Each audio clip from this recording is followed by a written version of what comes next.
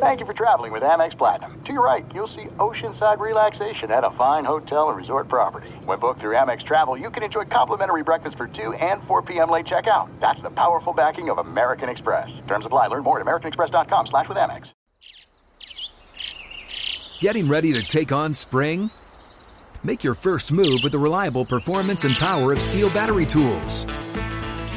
From hedge trimmers and mowers to string trimmers and more, right now you can save $50 on select battery tool sets. Real Steel. Offer valid on select AK system sets through June 16, 2024. See participating retailer for details. When you buy Kroger brand products, you feel like you're winning. That's because they offer proven quality at lower than low prices. In fact, we guarantee that you and your family will love how Kroger brand products taste, or you get your money back. So next time you're shopping for the family, look for delicious Kroger brand products, because they'll make you all feel like you're winning. Shop now, in-store, or online. Kroger, fresh for everyone. The volume. No! Oh my God! How could he do that? Are you on? What? Charles Darwin. The nerves is where it's at. Welcome everybody back into Nerd Sesh. As always, I'm Carson Bradburn, alongside me is Logan Camden, and today we are continuing our NBA season preview content, breaking down the Central Division, where we have, of course, atop as the reigning divisional champs, the Milwaukee Bucks, who, I don't know if you heard, Logan, made a bit of a splashy move this offseason, adding Damian Lillard. So we already broke down that trade extensively after it happened, but with that move now done, what are your expectations for the Bucks this year? To win it all, man. It feels like title or bust for the Milwaukee Bucks after this acquisition, and I'll regurgitate some of the numbers and some of my spiel on how the Dame trade affects this team. Dame is coming off of a 32-point per game and 7 assists per game season. Only 6 other players in NBA history have done that. That list includes Nate Tiny Archibald, Michael Jordan, Allen Iverson, James Harden, who did it twice, and Luka Doncic. Fun little trivia there for you. If you like stuff like that, you can check us out on TikTok. We're putting out trivia content every day. Bro got the plug in early. Respect. Had to, bro. Dame averaged the most efficient 32-7 season in NBA history. Simply put, he's one of the 10 best players offensively, I think, in basketball. The Blazers had an offensive rating of 120.3 with Lillard on the floor. That would equate out to the best in the NBA. He averaged 1.17 points per isolation possession. That's the third most efficient isolation score in all of basketball. He averaged 1.13 points per pick and roll possession. He was the 6th most efficient pick and roll ball handler scorer in the NBA. You were pairing, in my opinion, one of the 3 best perimeter creators and scorers in the game with the best interior force in all of basketball. It's the closest thing we've seen, I think, Carson, to a modern-day Kobe and Shaq, and this trade addressed the Milwaukee Bucks' biggest needs. They struggled to close out games against Miami, they struggled in the half-court, and now they have an uber-reliable perimeter creator. We talked last episode about Drew Holiday's offensive struggles. Middleton's also not the most seamless guy to lead to easy offense. He's a tough bucket. With guys like that, it's going to vary game to game on how successful Middleton is. His shot quality is always going to be rough. It's just a matter of, is he hitting his shots or not? You're not going to have to worry about your offensive stagnating with Damian Lillard. Another aspect of that is not only how great of a playmaker he is, how great of a pull-up shooter he is, it's also how great he is at getting downhill and getting to the basket. He averaged nearly 10 free throws attempts per game last season. That was 3rd among all guards in basketball. The Bucks' offense has just completely gone up a notch, and it's going to be a nightmare guarding this pick and roll. If you switch it, guess what? You've got a mismatch on 2 of the best offensive players in basketball. Giannis is going to have a smaller guy on him, or Dame is going to have a bigger guy that he can just expose with the ball in his hands and cook. If you hedge and try to double Dame, guess what? Giannis has an open lane to the rim. It's just going to be a nightmare guarding this duo every single night. And my only real concern with this team, Carson, is their depth. I think this is a defense that you can bank on. I think that Giannis is the 2nd best defensive player in basketball, only to Anthony Davis. They're going to stick to their defensive identity. I think that they've got some good pieces here. I'm a little bit worried about the depth. Malik Beasley, Jay Crowder on the wings, backup point guard is Campaign. There's not a whole lot there. So if one injury happens, that's Lillard, Middleton, or Giannis, I can see this team being pretty thin. But if this team stays healthy, I think they are the title front runner and the title favorite for me, and I think they have to be the clear favorite out east. I mean, this is the best duo in all of basketball. I agree. I do have them as my title favorite right now. It is very narrow, the margin between them and the Nuggets. The Celtics, I think, have to be in that same tier, although as we talked about last episode, I do feel like the Bucks have much more concretely solved their biggest issue, but in terms of raw talent on paper, Boston really still might be number one in the league. But this team is coming off a 58-win season, in which their offense was the most labored it's been in the Giannis era. They were just 12th in offensive rating. Chris Middleton only played 33 games, and they were still that dominant because of the defensive formula. Yes, they were exceptionally good in clutch situations, but that's just been the reality. Over this last half decade with Giannis and this core, they are going to waltz into elite regular seasons. But the playoff issue that they have had to confront at various points has been the lack of an elite half-court creator, which makes them an average half-court offense. We saw how they crumbled in the clutch against Miami. The lack of truly elite half-court skill. Holiday didn't have it with his inconsistency as a pull-up jump shooter. Giannis wasn't able to just physically work his way into consistent, efficient offense when things are more congested, when he's working out of isolation and post-up situations against a great one-on-one defender like Bam. And this is exactly what Dame does for you. He is one of the best offensive engines in basketball. He completely has changed the dynamic of Portland's offense for years and has made them, with a less impressive supporting cast than what Milwaukee has, an elite offense when he is on the floor. So I think we're going to see the best version of Giannis because of the constant gravity, how far out Dame is going to pull defenders when we're looking at pick and roll. You're just going to be constantly trapped there. Giannis will be able to make decisions off the roll. He'll have good shooters, or of course he's dynamic athletically rolling downhill himself. You will also have now a lethal spot-up option off ball in Damian Lillard. When Giannis is running pick and roll, when he's facilitating, you can do some things with the two of them hunting switches in pick and rolls. I just think it's a fantastic pairing, and Dame is a fantastic offensive player who is exactly what they need. He's going to manufacture more quality looks from three for Chris Middleton, for Brook Lopez, off ball.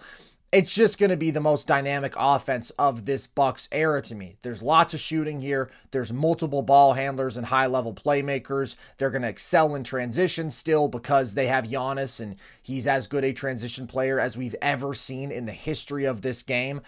So that is a massive improvement for this team. There are a couple concerns. You mentioned the depth. It's not great. It's okay. I don't mind Pat Connaughton as the fifth starter. I think that he's going to bring you some real shooting value. He's capable in that role. Bobby Portis is one of the best sixth men in basketball. Really high impact guy, offensively skilled, going to dominate on the glass, compete defensively. It's really after that where we start to get to the question marks. Campaign, playable bench point guard, but we've seen him really struggle to manufacture efficient offense. He's not going to give you super efficient pull-up shooting, very limited athletically, so things can get ugly with him. And then Crowder, we saw, was not a guy who they wanted to play meaningful playoff minutes last year. Malik Beasley, another guy who was shelved in LA. I do think a really dynamic shooter, particularly coming off screens, but in terms of two-way contribution, in terms of really everything outside of that pure shooting, how much is he going to bring to the table? You have Andre Jackson, who I really like as a young defensive prospect. Offensively, he's limited, not going to be a reliable floor spacer, certainly.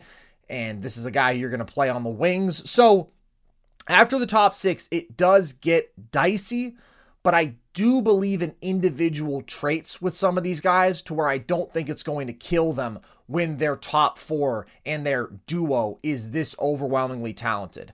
The more specific concern that I have here is their point of attack defense without Drew Holiday. I still think it's going to be a really good defensive team because of their rim protecting duo, their just incredibly loaded defensive front court with Giannis and Brook Lopez.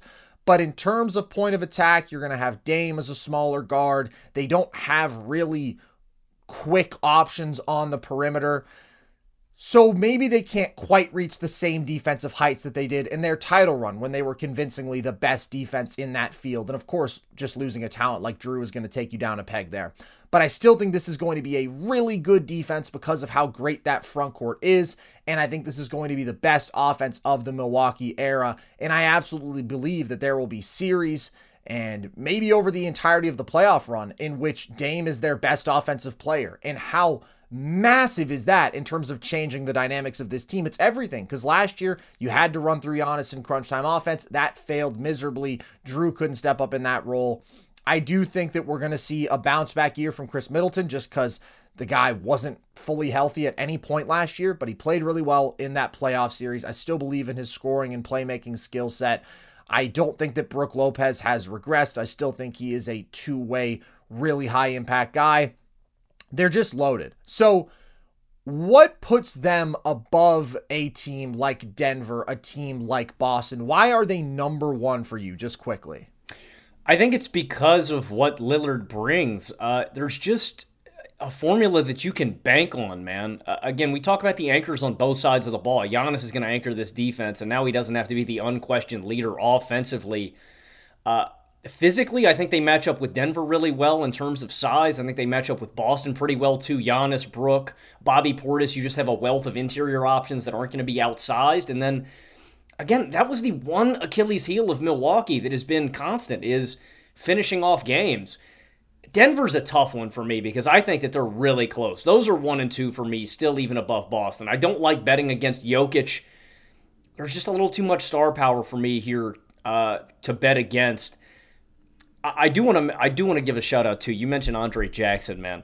I think Andre Jackson's going to be awesome this year as a perimeter defender, and I think he'll be a really good supplementary playmaker too. He was really good in transition last year at UConn. Can't really score, can't really shoot, but he's a good decision maker. He can play, make, and handle a little bit too, but he's a really good point of attack defender. I think it's just the star power, man. I can't give you a crazy answer, but I mean, you have two of the top 3 guys on offense and on defense. I think that's what you can bank on. And for Boston's got to show it to me, man. I need to see an identity change. I need to see a culture change. And it needs to be on the back half of the season because Boston's going to be great every year. I need to see a dramatic culture change. But they're also number one for you over Denver and Boston, too. They are. It's a slim margin, and we can touch on this in more depth when we do our playoff predictions and all that, which will be a couple weeks from now. But the bullet points, I think both Denver and Milwaukee have some depth question marks. I actually slightly prefer how Denver has built out their bench. They had 3 draft picks, none of which were very high, but they added very pro-ready players. Julian Strother is going to bring immediate shooting and some point of attack defense. Jalen Pickett is a guy who I think can run that second unit reasonably well, gets to his spots, can play make for others. Hunter Tyson is going to be a valuable shooter immediately. But I still don't consider that a strong bench after the loss of Bruce Brown. And at peak impact, the Bucks are the team with 2 top 10 players. I think that Brook and Middleton should outplay Aaron Gordon and MPJ. I think that they are both more versatile players in terms of their impact. They have higher ceilings when you consider, especially what a guy like Middleton can do with that level of shot making, that sort of on-ball offensive contribution while still having a real impact off-ball. And I do think that they match up well. One of the greatest advantages that we saw Denver have was that overwhelming size. And the team that pushed them the most was the team that could match up most effectively with that size, that being the Lakers. I understand that it was a sweep, but that was by far the most competitive series game to game. The Suns may have taken them 6, but the Suns got dominated in the 4 games that they lost, and they needed absolutely superhuman Devin Booker to leave with 2. So we've seen that Jokic can cope with any sort of defense, can dominate anybody, but it's that defensive foundation. You have a great athlete like Giannis in the rover role handling the hyper-athletic Aaron Gordon. He can provide some help there because I think his length is disruptive. And then you can stick a big, strong post defender like Brook Lopez on Jokic. There's nothing close to an answer, but they are really well equipped for that matchup in the scheme of things. And then this sort of offensive creation that Dame gets, how much that bumps them up on that side of the ball. I would slightly prefer them right now. That top-end talent is really, really, really outstanding. But it's those two in the top tier, and I'm very excited to see them battle it out this entire year.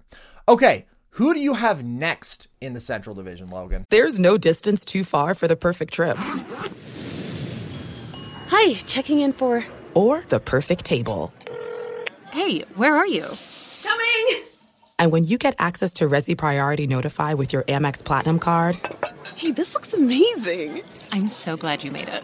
And travel benefits at fine hotels and resorts booked through Amex Travel, it's worth the trip. That's the powerful backing of American Express. Terms apply. Learn more at americanexpress.com/withAmex.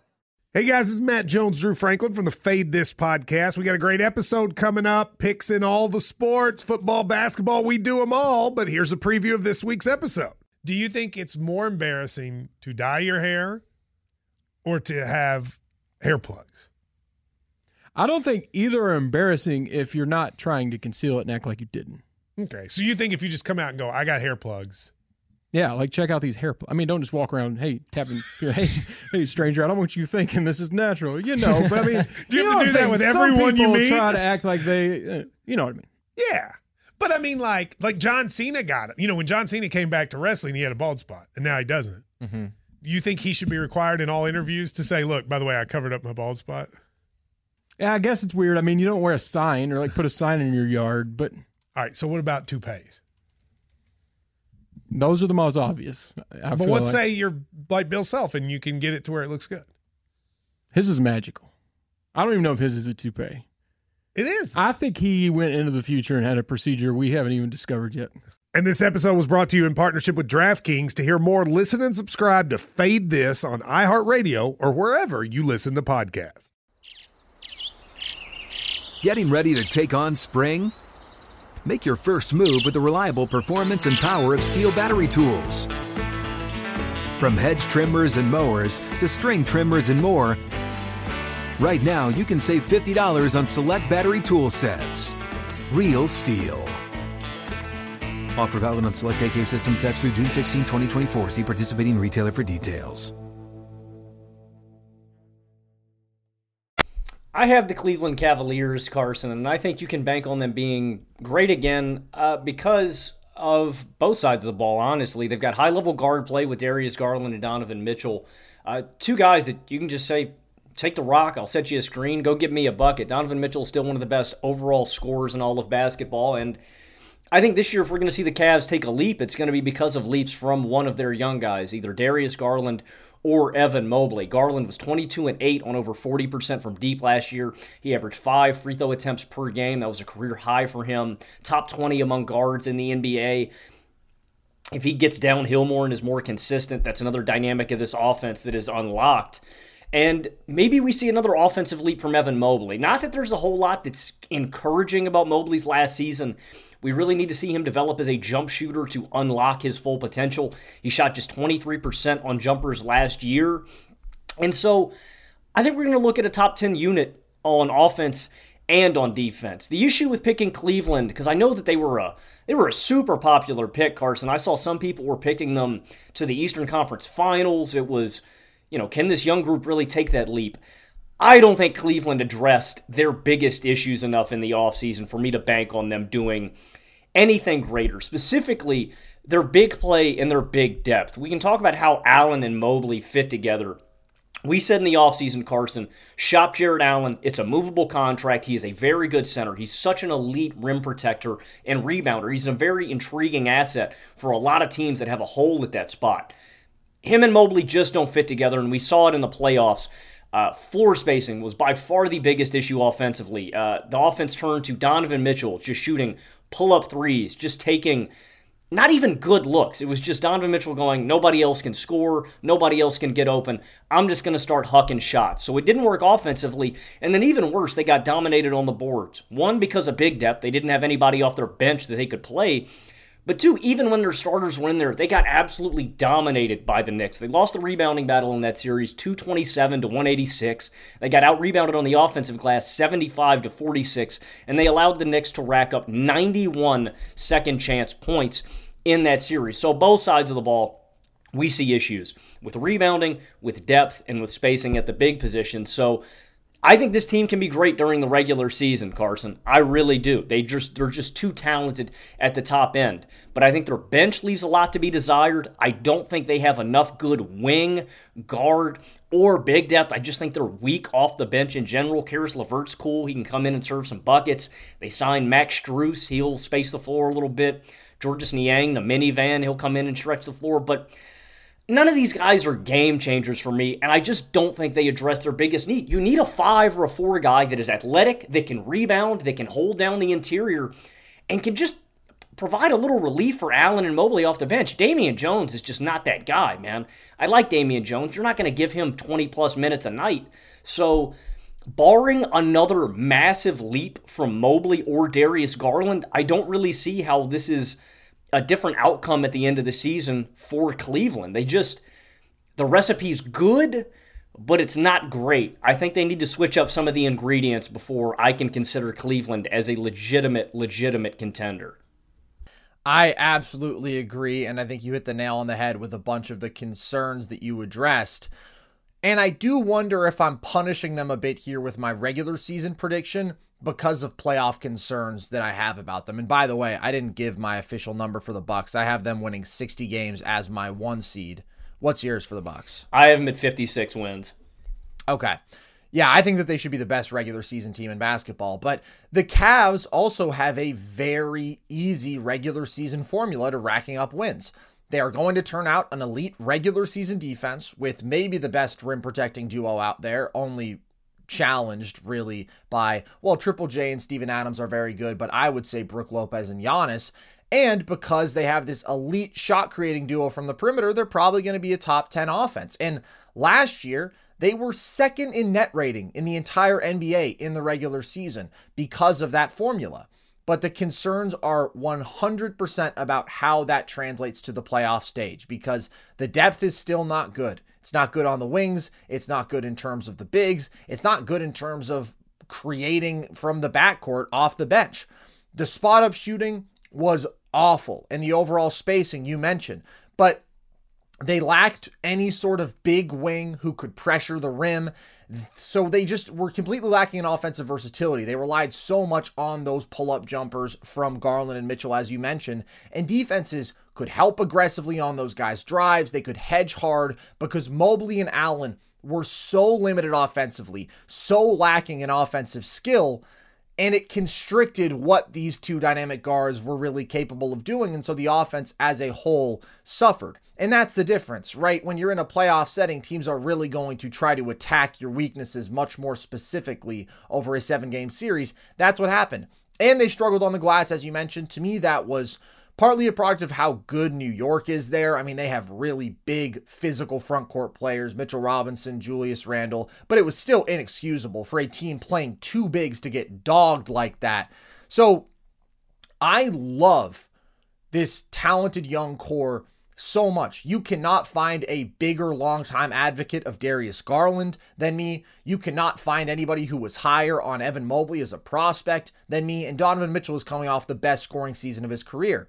But I do think they need to trade Jared Allen if they want to meaningfully raise their ceiling, because I just don't think you are eliminating the problems that we're talking about, the spacing issues, the offensive skill deficit. Like, yeah, adding a more skilled offensive wing helps there, but playing 2 bigs who are limited like this, it's always going to hurt what you can do offensively. It's going to hurt you a lot. And ideally, Evan Mobley in his final form should be able to anchor you defensively at the 5, not at the 4. So I don't know that that's going to happen this year. Some sort of Allen trade, I wouldn't expect it, but I think if you could even talk to a team like Dallas, and this is hypothetical, I don't have an expectation of this happen, but think, what is the hole that they need to fill? Well, they would certainly like to have a win now, 2-way center, athletic guy who can protect the rim and can finish out of pick and roll on the other end. They picked Derek Lively. He's raw. Jared Allen is that sort of plug and play guy. If you could get a couple wings, Josh Green and Maxi Kleba, for example, and you're giving them that defensive-minded 5, I would really prefer the outlook for Cleveland because you're adding more offensive skill, you're adding spacing, you're adding two dudes who can also defend, you're adding some playmaking with Josh Green. Like, that's just the direction that they need to take things. The too big approach to me is not going to work. Strus is a solid add, but it's like you said, he doesn't meaningfully fix any of their problems. Like, at the end of the day, the same things are going to bite them unless Mobley or Allen, but Allen is not going to take an offensive leap, take an offensive leap. And I was just discouraged by Mobley's offensive development last year. He's an 11th percentile jump shooter right now, a 12th percentile post scorer, and I just think the flashes of higher level offensive skill that we saw from him as a prospect, he hasn't built on. He doesn't really have skill out of the post. Like 3 out of every 4 times, he's going to start on the left block. He's going to shoot a little turnaround or a hook over the left shoulder. It's very predictable. It's not diverse. And he doesn't have good touch on those shots. He shoots 41% on hooks. That's terrible. 38% on turnarounds. That's bad. He gets stood up in the post by average defenders because his strength is still underdeveloped. So at this point, offensively, I mean, yeah, he does some fun passing stuff sometimes, but he's mostly just a very basic play finisher. And I just don't think you can get away with playing 2 guys like that offensively if you want to win the title. So this team feels to me like they are firmly in the didn't improve category. And I prefer somebody like the Knicks for a full season with the additions of Josh Hart, Dante DiVincenzo. I think this team's floor is extremely high. Maybe I am underselling their regular season expectations because of their playoff flaws. And maybe there's something like the Grizzlies East at this point. I don't want to put them in that box, but you know what I mean. I've always had major issues with the Grizzlies in the playoffs because of some of their limitations in terms of half-court offense, but they can just waltz into 50-something wins in the regular season because they're going to defend at a high level. They're going to be really good in transition. They have a bunch of depth, so injuries aren't going to affect them as much. They're going to play hard night in, night out. But when it comes to meaningfully translating, it just hasn't clicked for Memphis. And maybe that's the tier that the Cavs are in. I have them, though, winning just 48 games as my 5 seed. What's your pick for them? I also have them at exactly 48 wins. And I like your hypothetical Jared Allen trade. And I want to be clear about something, too, because I think if you deal away Allen, you're definitely sacrificing something on the interior. The Cavs still need more guys who can just rebound, who are athletic. I mean, this might be the most unathletic bench in the NBA. I mean, think about it, man. You're trotting out Max Strus, Dean Wade, and Georges Niang as your bigs, you know, just like bigger wings out there. Damian Jones will probably be the backup 5, but I mean, their offense would be so much better if they just had 2 actual floor spacers who could defend competently. I think they could be a top 10 to a top 5 offense. I think you said it exactly right. These great guard talents who are not only great as pull-up jump shooters with the ball in their hands, out of pick and roll as playmakers, they are constricted by the shortcomings of the guys that they are sharing the floor with. Allen and Mobley are 2 of the best at-rim finishers that you're going to get in terms of athleticism. They can just rise up and jam everything. But they are super limited when it comes to spacing, and spacing's the name of the game. And I think if you give these guys more shooting, their offense will just take such a massive leap. So I think that's inevitable. I also don't think that we're going to see it this season. I think we're going to see another year of this core play out before Cleveland makes any final decisions on this core. I agree, and it is a really young core to be this good. So they're obviously still in a very good position right now, but the goalposts have shifted, as they should, given the talent level here, given what we've seen from them in the regular season. This was the worst playoff offense, worse than the Brooklyn Nets, man. And I also think that we do need to see some improvement from Donovan Mitchell, not in terms of his regular season scoring. We know that he's going to light teams on fire there. But in terms of his ability to make good decisions, his playmaking, his offensive versatility in the playoffs, I thought that there were a couple spots where he was painfully shoot first. He was forcing the issue. And yes, part of that is circumstance, but he alone needs to be better as well. So I do like the Cavs, but just given that I don't feel like they've improved and how ugly last season finished, I am not in on them as a team that is trending upwards this season. Mobley could be the X factor there. but last year was a real plateau for him. Okay, who do you have next in this division, Logan? In my 3 spot in the Central Division, I have the Indiana Pacers, and I think there's a lot to like about Indiana this upcoming season. Specifically, one of my favorite players in the league, Tyrese Halliburton. You're just not going to find guys that are this selfless, that want to lead a conducive, great team offense. I remember that one clip that was going around during the offseason, Carson, where Tyrese, they said he was spamming flashy passes. That one always cracks me up, but it really does speak to Tyrese is such an atypical point guard in the sense that guys today, they're fill it up, they're go get buckets, they're give me a screen, I'm going to get into my pull-up jump shot. If the defense collapses on me, then I'm going to look to play make, then I'm going to look to pass. Tyrese is very much pass first. He's a guy that wants to move the rock, he wants to get the offense in motion, and it just leads to such beautiful, great offense. They had an offensive rating of 118.3 with Halliburton on the court and an offensive rating of 111.2 without him. And there's a lot of talent that gets amplified by a guy like Halliburton. Buddy Hield is a 40% three-point shooter for the first time in 5 seasons last year. He amplified Ben Mathurin. He amplified Miles Turner as a role guy and as a floor spacer. And there's a new guy in town that I really like named Jarris Walker.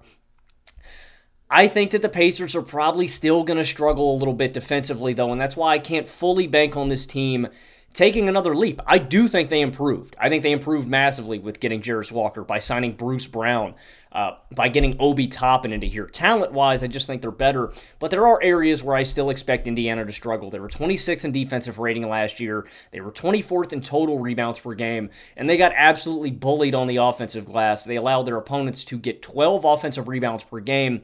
That was dead last in the NBA. So I think this offense is going to be great because of Halliburton and because of the versatility you have from guys here. Buddy Hield is a floor spacer. Ben Mathurin is a guy who can get to the rim, who can attack closeouts, who can shoot that pill. Walker's very much in that same role. He's a little janky, but he should have a lot of open looks because of the surrounding talent here. And again, he's also a guy that's pretty versatile, can do it on the low block, can attack closeouts, can do a little bit of that pull-up stuff. But I just don't think there's enough here for me to bank on this defense taking a massive leap. There's individuals that I like I think Walker's probably the best defensive rookie in this class. He averaged over a steal and a block per game at Houston last season. He's one of my favorite rookies, and I think he'll be a good defender off rip, but not a transcendent one. Bruce Brown is a really good point of attack defender to bring off the bench. He's also a pretty good playmaker to have, but again, it's just not great. And then off the bench, I don't really like this big depth. Isaiah Jackson's cool. Jalen Smith is cool. They're not great defensive bigs or rebounders. I think the Pacers are going to be a pretty average team. I have them missing the playoffs. I have them going 38-44. And again, I think it's going to come down to how much Jarris Walker steps in here and how great he is as a rookie, and if Ben Mathurin can take another tangible leap. I think Mathurin's going to be better. I don't think he's going to take a huge leap where I can bank on this team being great. Again, Halliburton's going to lead this team to being great offensively, but I just think they fall a little short defensively and in terms of rebounding, and I think it's going to limit them. They'll be right outside the playoff picture. I think they'll end up as my 10 seed or 11 seed at 38-44.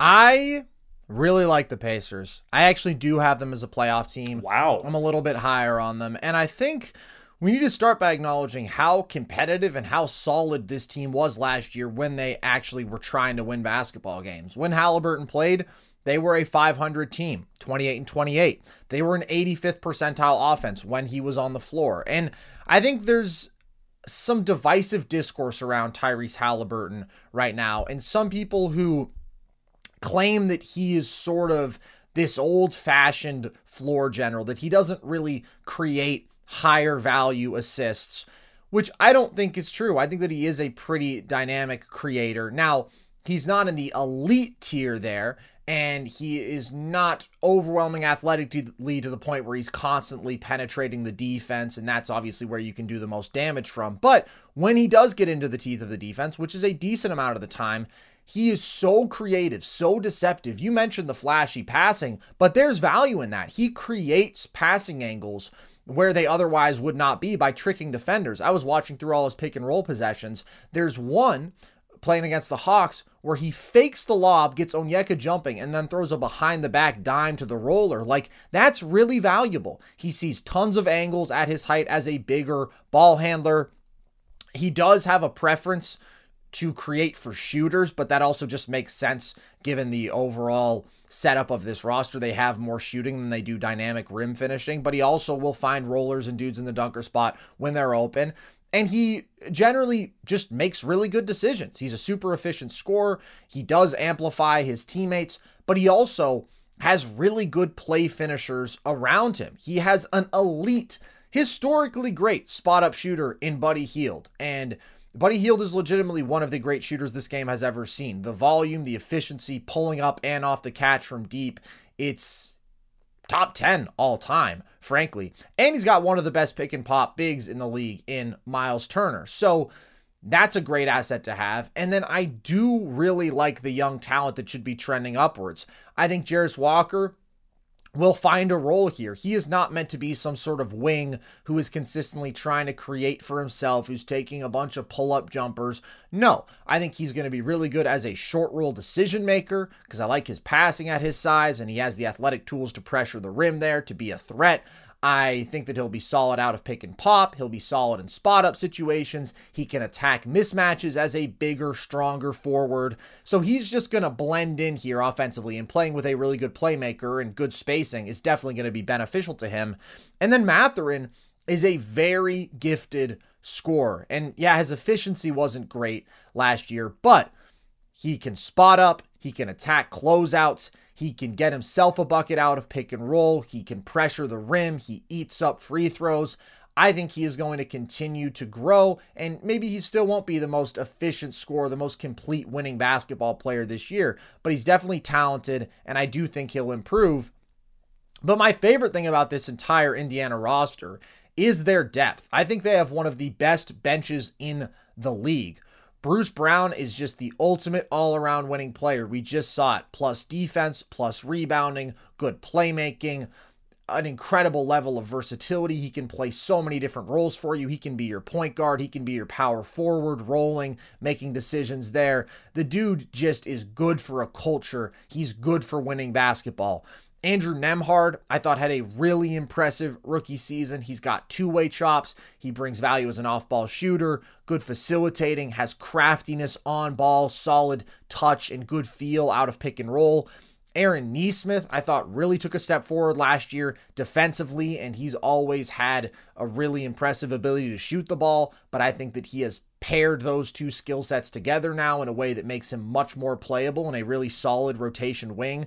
TJ McConnell has always been one of my favorite floor generals, just a really good facilitator, very solid mid-range pull-up shooter, going to compete defensively. Isaiah Jackson, solid play finisher and rim protector. Obi is going to inject some athleticism, some shooting. They draft Shepherd, who I think maybe was a bit of a reach, but a pro-ready guy, good shooter, going to bring some playmaking, solid defense. So they just have a lot of guys who I look at here and I say they're versatile, they're smart, they can shoot, a lot of them can play make, they have various options they can go with.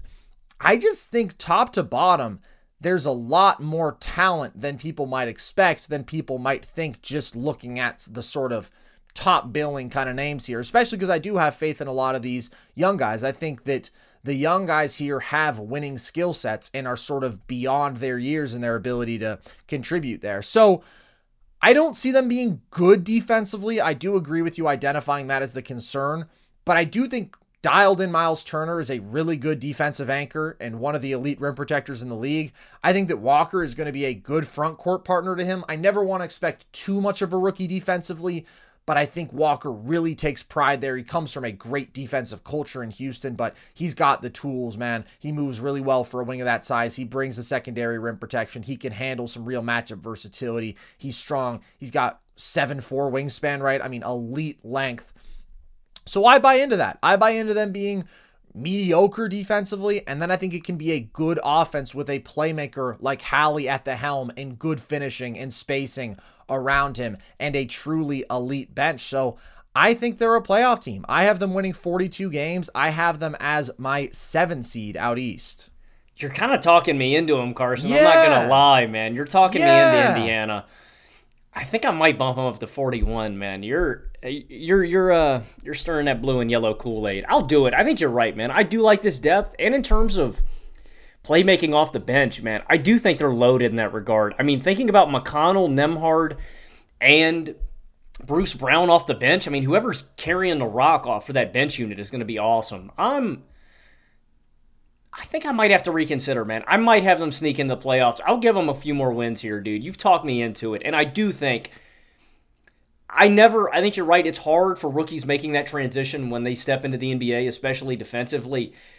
There have been very few rookies that have come into the league like Jarris Walker that I expect to make an immediate impact. Like, I seriously think that hovering around 1 to over 1 steal and a block per game is a real goal that could be attained by Jarris, and I think he'll be an elite help side rim protector for Miles Turner. So you know what?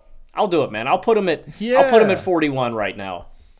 I love that bench, man. And benches can win you regular season games. We've seen it with the Knicks a couple times in recent years. We've seen it with the Grizzlies, as I was talking about earlier. If you have a bench unit that is that good, it can make a difference. And I think that this is one of those situations. And I think there's a lot of variability, Carson, with the young guys. We talk about the young guys who are going to make an immediate impact. There's definitely area for them to improve in terms of like taking a leap. Neesmith is young, could take another leap. Nemhard, Jalen Smith, Jordan Nwora is finally going to get some burn. Ben Mathurin, Jarris Walker, like there's tangible room for improvement with this team too. I buy in, man. I think Carlisle's a good leader of young guys. I think I sold him a little bit short, man. And Nwora is a dude who I didn't even mention, but yeah, really high-level shooter, and he produced at a pretty impressive level. Again, once the Pacers were in we don't want to win basketball games anymore mode, but they just have tons of options. They have really exceptional depth, and I'm excited to see if they can take the leap because I do buy in. I think that this is one of the teams that I'm probably highest on versus the consensus. The NFL season is going strong, and DraftKings Sportsbook is hooking new customers up with an offer that's even stronger. Bet $5 on any game this week to score $200 instantly in bonus bets. And DraftKings isn't stopping there. All customers can take advantage of a sweetener offer every game day this October. Get in on the game day greatness. Download the DraftKings Sportsbook app now and use code NERDS. New customers can score $200 instantly in bonus bets when you bet $5 on the NFL. That's code NERDS only on DraftKings Sportsbook, an official sports betting partner of the NFL. The crown is yours. Gambling problem? Call 1-800-GAMBLER or visit www.1800gambler.net. In New York, call 877-8-HOPE-NY or text HOPE-NY. In Connecticut, help is available for problems with gambling. Call 888-789-7777 or visit ccpg.org. Please play responsibly. On behalf of Boot Hill Casino and Resort, licensee partner Golden Nugget Lake Charles, 21 plus, age varies by jurisdiction, void in Ontario. Bonus bets expire 168 hours after issuance. See sportsbook.draftkings.com/football terms for eligibility and deposit restrictions, terms, and responsible gaming resources. Okay, who do you have next in this division, Logan? In my 4th spot is a polarizing team. That is the Chicago Bulls. And if we harken back to last year, Carson, I expected this team to not even be in contention, not even close. I think I picked them around 30 wins or sub for one reason. I thought that the Chicago Bulls were going to bite the bullet and blow up their team. I still think that's what Chicago needs to do. Now, I want to give a ton of credit to Billy Donovan. That guy's awesome, man. Billy Donovan's one of the best basketball coaches, I think, period, man. Dating back to his Florida days, he just knows how to coach up defenses. He knows how to get guys to commit to playing winning basketball, and that's what the Bulls did. They were the 5th team in defensive rating last season, but I think this has to be the year, right? Lonzo Ball not projected to come back to play basketball maybe ever again. That breaks my heart. I love Lonzo Ball. He's such a winning basketball player. He's such a genius playmaker. There's just few guys that see the floor like Lonzo, so I'm praying for a full recovery, and I just want to watch Lonzo play ball again, man. I love that guy. But I think this has to be the year. DeMar DeRozan's going to be a free agent next year. Vucevic has, 2 more years after this one on his contract. LaVine has 3, but Vucevic at the end of his contract is going to be 34 years old. LaVine is going to be 31. Again, DeMar's contract is up. It's like, take a hard look in the mirror and ask yourself, what is our timetable? What are we trying to accomplish? What is our ceiling? The ceiling is a first-round exit, a play-in appearance. You're in no man's land. This is where teams never really want to be. And the harsh reality for Chicago is through this, they don't really have anybody to bank in as a young building block, right? There's young guys that I like here. Dosunmu, I like Kobe White a little bit. I like Patrick Williams a little bit. I like Dalen Terry, but there's no cornerstone franchise guy. So what do? I think you trade the pieces that you have and you go out and get young assets. I think this has to be the year that they do it. If they don't, I mean, this team will be cool. I think that they're probably somewhere between 36 to 40 wins if they don't blow it up. But I think they take a hard look in the mirror at some point during this season, and they have a bit of a fire sale. I have them going 34-48 for that reason. I just think that's the right path, man. You go out, you get picks, you get some young assets that you like, you sell off your pieces to contenders, and you let your young guys try to go out there and improve. There's just no direction for the Chicago Bulls, and I think they have to pick their direction. I think the right one is a bit of a tank, a bit of a rebuild. And they've got a lot of good assets right now that can go to contenders where you can recoup good value. So for the second year in a row, I am projecting a fire sale for the Bulls. I don't know if it's going to happen, but I think that's what they should do. There's just no higher ceiling for this team. That's interesting. So I absolutely agree about the long-term ceiling here. But I feel like they're a bit more trapped than you're making it sound. Like, I don't know who wants to take on 3 years of this Vooch contract. LaVine, I do think, is an excellent pure scorer of the basketball, maybe underrated there. But is his all-around winning value going to justify this near $50 million a year contract for the next 4 years? Is DeMar DeRozan at 32 expiring, but somebody's going to have to pay him? Again, a very skilled scorer, good playmaker, but doesn't fit in super easily to a lot of offenses. Like, it feels to me like none of them are going to be as attractive on the open market as maybe their raw ability would indicate. What about, hear me out on this, what if the Knicks came, they said, we'll throw you RJ, a couple firsts for LaVine? Like, do you think that's enough? Like, what? Because I don't really think that. Yeah. I think you're right. I don't think you're going to recoup great value for these guys for a myriad of reasons. Vucevic and his shortcomings as a defensive center. DeMar aging. LaVine is a total winner. And obviously they're all on big contracts. But I don't really think it's about recouping great value. I think it's just about getting value, period, and picking your timeline. I agree with you. I don't think that you're going to get total value for all these guys. But I just think there comes a point where you have to just look at yourself and say, we're not making any bigger moves. We're not making a deep playoff run with this core. I absolutely think that's the direction that they should want to take things, but I'm not sure that they're getting great value for those guys. And it does really bum me out how this Bulls experiment has gone, because when it first happened, even though in a vacuum, I was lower than the consensus on all three of their major building blocks. I was like, you know what? I think that this can work, at least to the point where they're like a 50-win team, because I was like, well, they've actually got really good length and athleticism defensively, and I think that they can be solid there. Turns out that's actually been the strength of their team in the Billy Donovan era with this core. And I thought, well, DeRozan, right, as more of a primary ball handler, you put lots of shooting around him. We know that he's become pretty elite out of pick and roll. But I think Lonzo Ball was a really crucial piece to making it all work, and we saw that. They got off to this red hot start to the 2022 season, but without Lonzo, you're missing valuable shooting and playmaking offensively. You're missing an elite point of attack defender. You're missing out on that size, that length, that positional rebounding value. He's just such a good winning basketball player when he's healthy, and without him, they're really stuck in this basketball limbo. And they're so confusing because I look at DeMar and LaVine, and DeMar is a legitimately good playmaker now, I would say, who scores with 91st percentile efficiency out of pick and roll and 89th out of ISO. He is one of the most devastating on-ball scorers in basketball. LaVine scores 25 a night on 61% true shooting, truly one of the league's elite shooters who also pressures the rim, one of the league's elite athletes. And yet both of them had negative on-off differentials this past year and did that for an entirely mediocre team that was 24th in offensive rating, which is the side of the ball where they are most important. So it's just a baffling situation where it feels like nobody here can consistently play up to their potential. I want to buy into them more, but I just can't. And the defense was the foundation here last year. They were a top 5 unit, and Part of that was they were an elite defensive rebounding team, very good at ending possessions, but they have a point of attack monster in Caruso. Patrick Williams had a really strong season defending on the ball, bringing good matchup versatility, some secondary rim protection, and this entire rotation, look, coming into this year, they've got some good perimeter defenders, specifically guards. Ayo, Pat Bev, Javon Carter. Pat Bev and Javon Carter, they're very small, but they're dogs. Like, if you are just saying, hey, go handle this point guard, they'll actually fare reasonably well in those situations.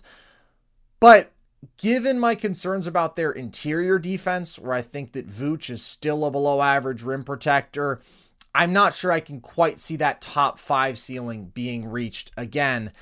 And I just don't really see the opportunity for improvement with this team. Vooch is certainly not trending in the right direction at 33 years old. He's obviously regressed over the last couple years. And DeRozan is up there in age too, but he's been playing some of his best basketball. But again, it's not enough to pull things together here. We know what Kobe White is. He's a decent bench scoring guard. You're not going to get some leap from him. So I just don't see the cohesion here. This is just a team to me that has sort of tapped out, that has reached its ceiling as constructed, and it's a very low one. So there were stretches last year where they were a legitimately good basketball team, and then there were stretches when they legitimately were a bad basketball team. So I'm settling in the middle. I have them at 38-44 because I expect a bit of defensive regression, and I don't really see where they get better. I have them at 34-48, and like I said, part of that is I expect them to move one of these guys before the trade deadline, at least one. And I just want to hammer home that point, Carson. You talk about the cohesion of this team. They really do just need a connecting piece, it feels like. Like DeMar DeRozan and Zach LaVine, I don't want to undersell their playmaking. Because they've had the ball in their hands so much over the past few seasons, they've grown as playmakers. They've gotten better there. But again, you did a video on this team when they had that crazy free agency when they got Lonzo Ball. I mean, it looked like it was going to work. I mean, Lonzo really was that connecting piece, that glue guy that brought everything together. They were 22-13 with Lonzo Ball in 35 games in 2022. They were nearly 9 points better per 100 possessions with Lonzo on the floor. I mean, again, just such an elite point of attack duo with Caruso and Ball when they're on the court. It's disappointing, man, but I think you're right. I think they've hit their head on that ceiling, and I don't know if it's going to be this year. There is definitely something impending in Chicago where they're going to have to choose their direction, man. I hope it's this year. It just seems inevitable. All right.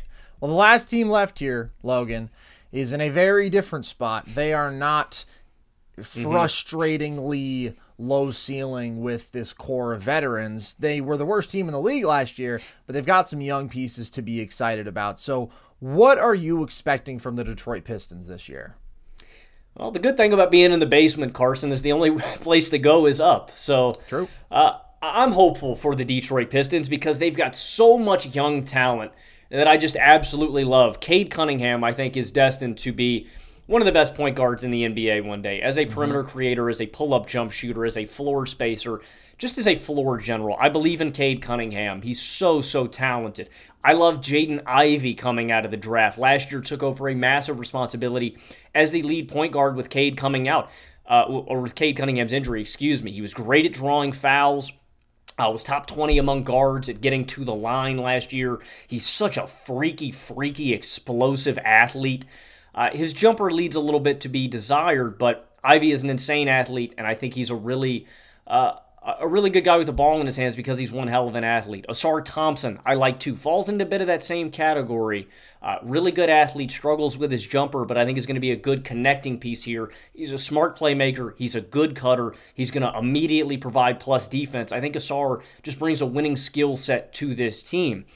The issue with this team, I think, Carson, isn't the individual talents. It's more about how they're going to gel together. And that's my issue, is I really worry about their spacing and their shooting. You have a lot of bigs on this roster, no matter what lineup you go with, that don't really space the floor. Jalen Duren, Marvin Bagley, Beef Stew, James Wiseman. You're going to have 4s and 5s out there a lot that aren't going to be able to space the floor. And that in of itself is problematic, but it's more problematic when you look at the other wings here, specifically Asar and Jaden Ivey alongside Cade Cunningham. Again, with great point guards, how can you amplify them more Cade's got great guys who can finish at the rim, but he doesn't have guys that are going to reliably knock down jumpers, right? Jaden Ivey struggles with his jumper. Asar Thompson struggles with his jumper. Sure, they bring in Joe Harris, and they still have Bojan Bogdanovic, who are going to be flamethrowers off the catch. Most of these lineups, though, are going to struggle to knock down open looks and space the floor reliably. So that's really where I take issue with this offense. I just think there's a ceiling when you can't shoot the ball like that. And then I just don't have a ton of trust in the depth bigs here. They're going to be okay. Bagley and Wiseman just needed restarts. They were toiling away in their previous areas with Golden State and in Sacramento. I still don't buy in on them as great long-term assets, so I think they leave a lot to be desired. Cade's going to get better. To me, this year is about seeing how the pieces around him fit with a full year of Cade Cunningham. Can Jaden Ivey fit as an off-ball guy? Can Asar Thompson fit as an off-ball guy? Can Jalen Duren take another leap? We'll get the answers to those questions. Bottom line is, I don't think his team's going to be great defensively. I think they're going to be average offensively. They're going to be way better next year. They're almost going to win double the games that they won last year. It's not hard when you win 16 games. I have this team going 28-54. I think they're going to be towards the bottom of the Eastern Conference, but they're definitely going to be a lot better with a full year of Cade Cunningham. I just want to give you props for busting out some crazy nicknames today. George Niang, the minivan, Isaiah Stewart, Beef Stew. Real deep cuts there. And like you, I expect real improvement from Detroit, but this is coming from being the worst team in the league. So you got to temper expectations in terms of them making even a play-in push. I do think Cade is in for an awesome season, though. And I think up to this point, his inefficiency does not reflect the caliber of an offensive player and all-around player that he is, because he was so impressive defensively in the 12 games that we saw him last year. I think he has awesome tools there. Really good point of attack guy. Some secondary rim protection as a bigger guard with solid athleticism. And I think his pull-up shooting is much better than the numbers say. I think he's a really dynamic playmaker. I just think he's going to be awesome. I think he's going to be an all-NBA guy in this league. But it's like you said, the pieces around him, there is a lot to figure out. I think that Jaden Ivey is a real swing factor here. And he was asked to play a big offensive role last year. Rookie guards historically are inefficient. They are turnover prone. And he certainly was. I thought that he struggled finishing against NBA length a bit, wasn't super efficient around the rim, and I thought his shot making was inconsistent, which wasn't really surprising given his time at Purdue. He wasn't a super proven elite perimeter shooter. He had his moments there, and I felt that that was the case again last year, and same goes for his playmaking. I thought that overall his vision, his willingness to try things as a playmaker was probably a plus last year, but he did make mistakes. He's not the best technical passer, so it's a mixed bag. I want to see how he fits off ball, because I do think that he is, alongside Cade, more naturally a 2. I think he's a guy who can blend some of the off ball and on ball skill sets. I think he's going to be better, but again, he's coming from a talented but inefficient place, like really epitomizing that his rookie season. And I like Asar Thompson a lot, but there is going to be growing pains. Man, he may be the better shooter of the two brothers. He's still certainly not a good one. I also think him being a tertiary ball handler here is going to be a challenge, because maybe he isn't equipped to run offenses quite like Amen is.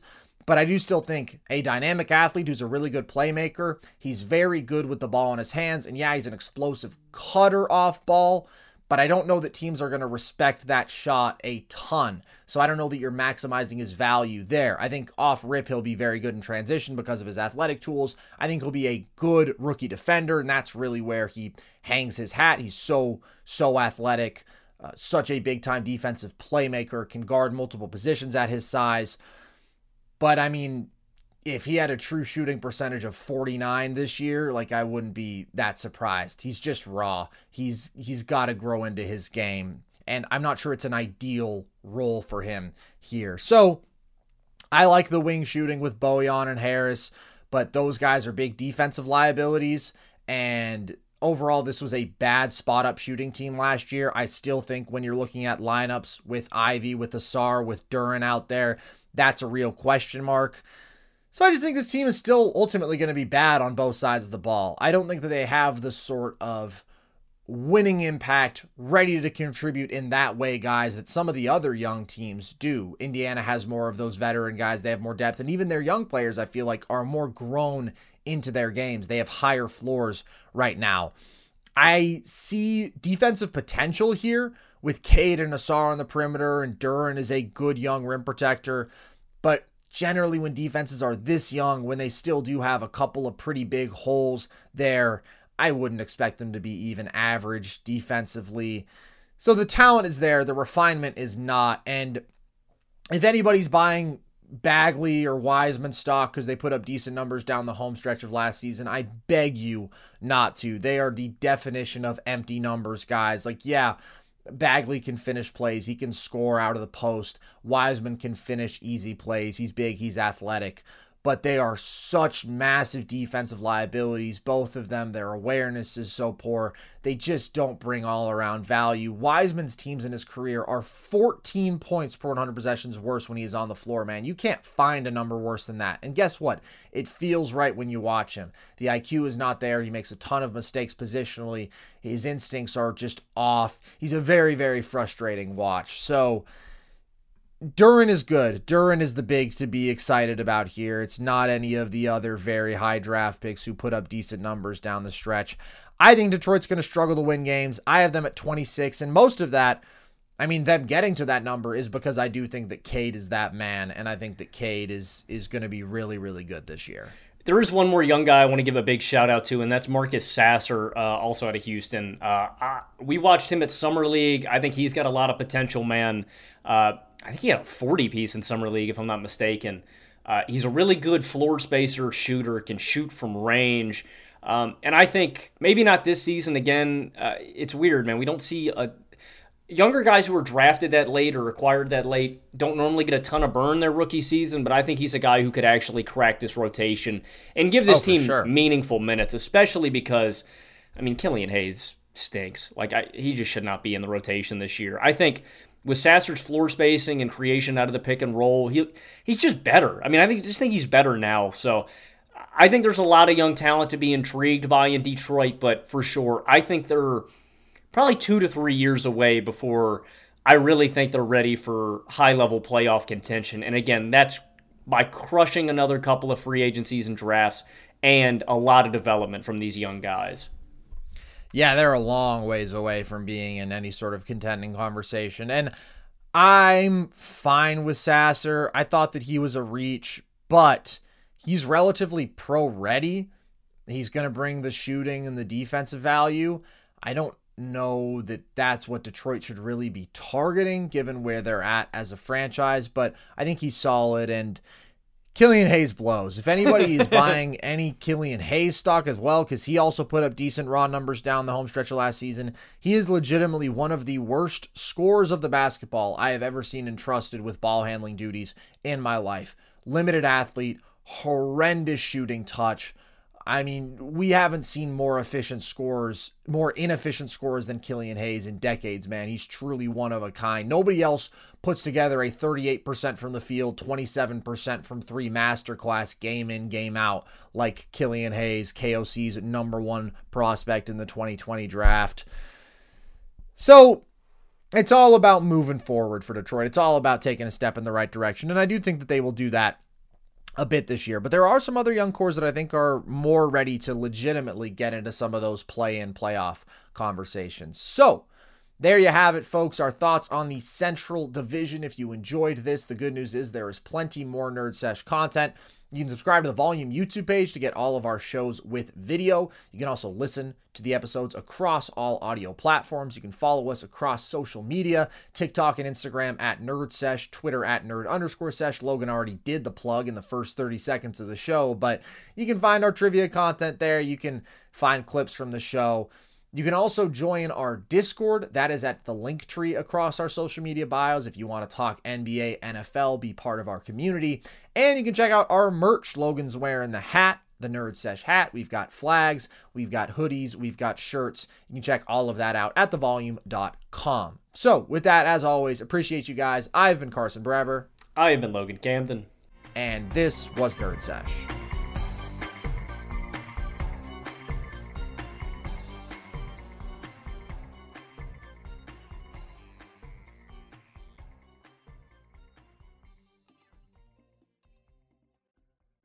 Open a limited-time 11-month certificate at Kemba Financial Credit Union. At 5.25% APY, it's more than triple the national average, plus it's a safe and secure way to grow your money. Visit your local branch or kemba.org/cb for details. Offer expires May 31st, 2024. APY equals annual percentage yield. Restrictions apply. $500 minimum and $250,000 maximum deposit. Advantage status required. Comparison based on bank rate average. Federally insured by NCUA.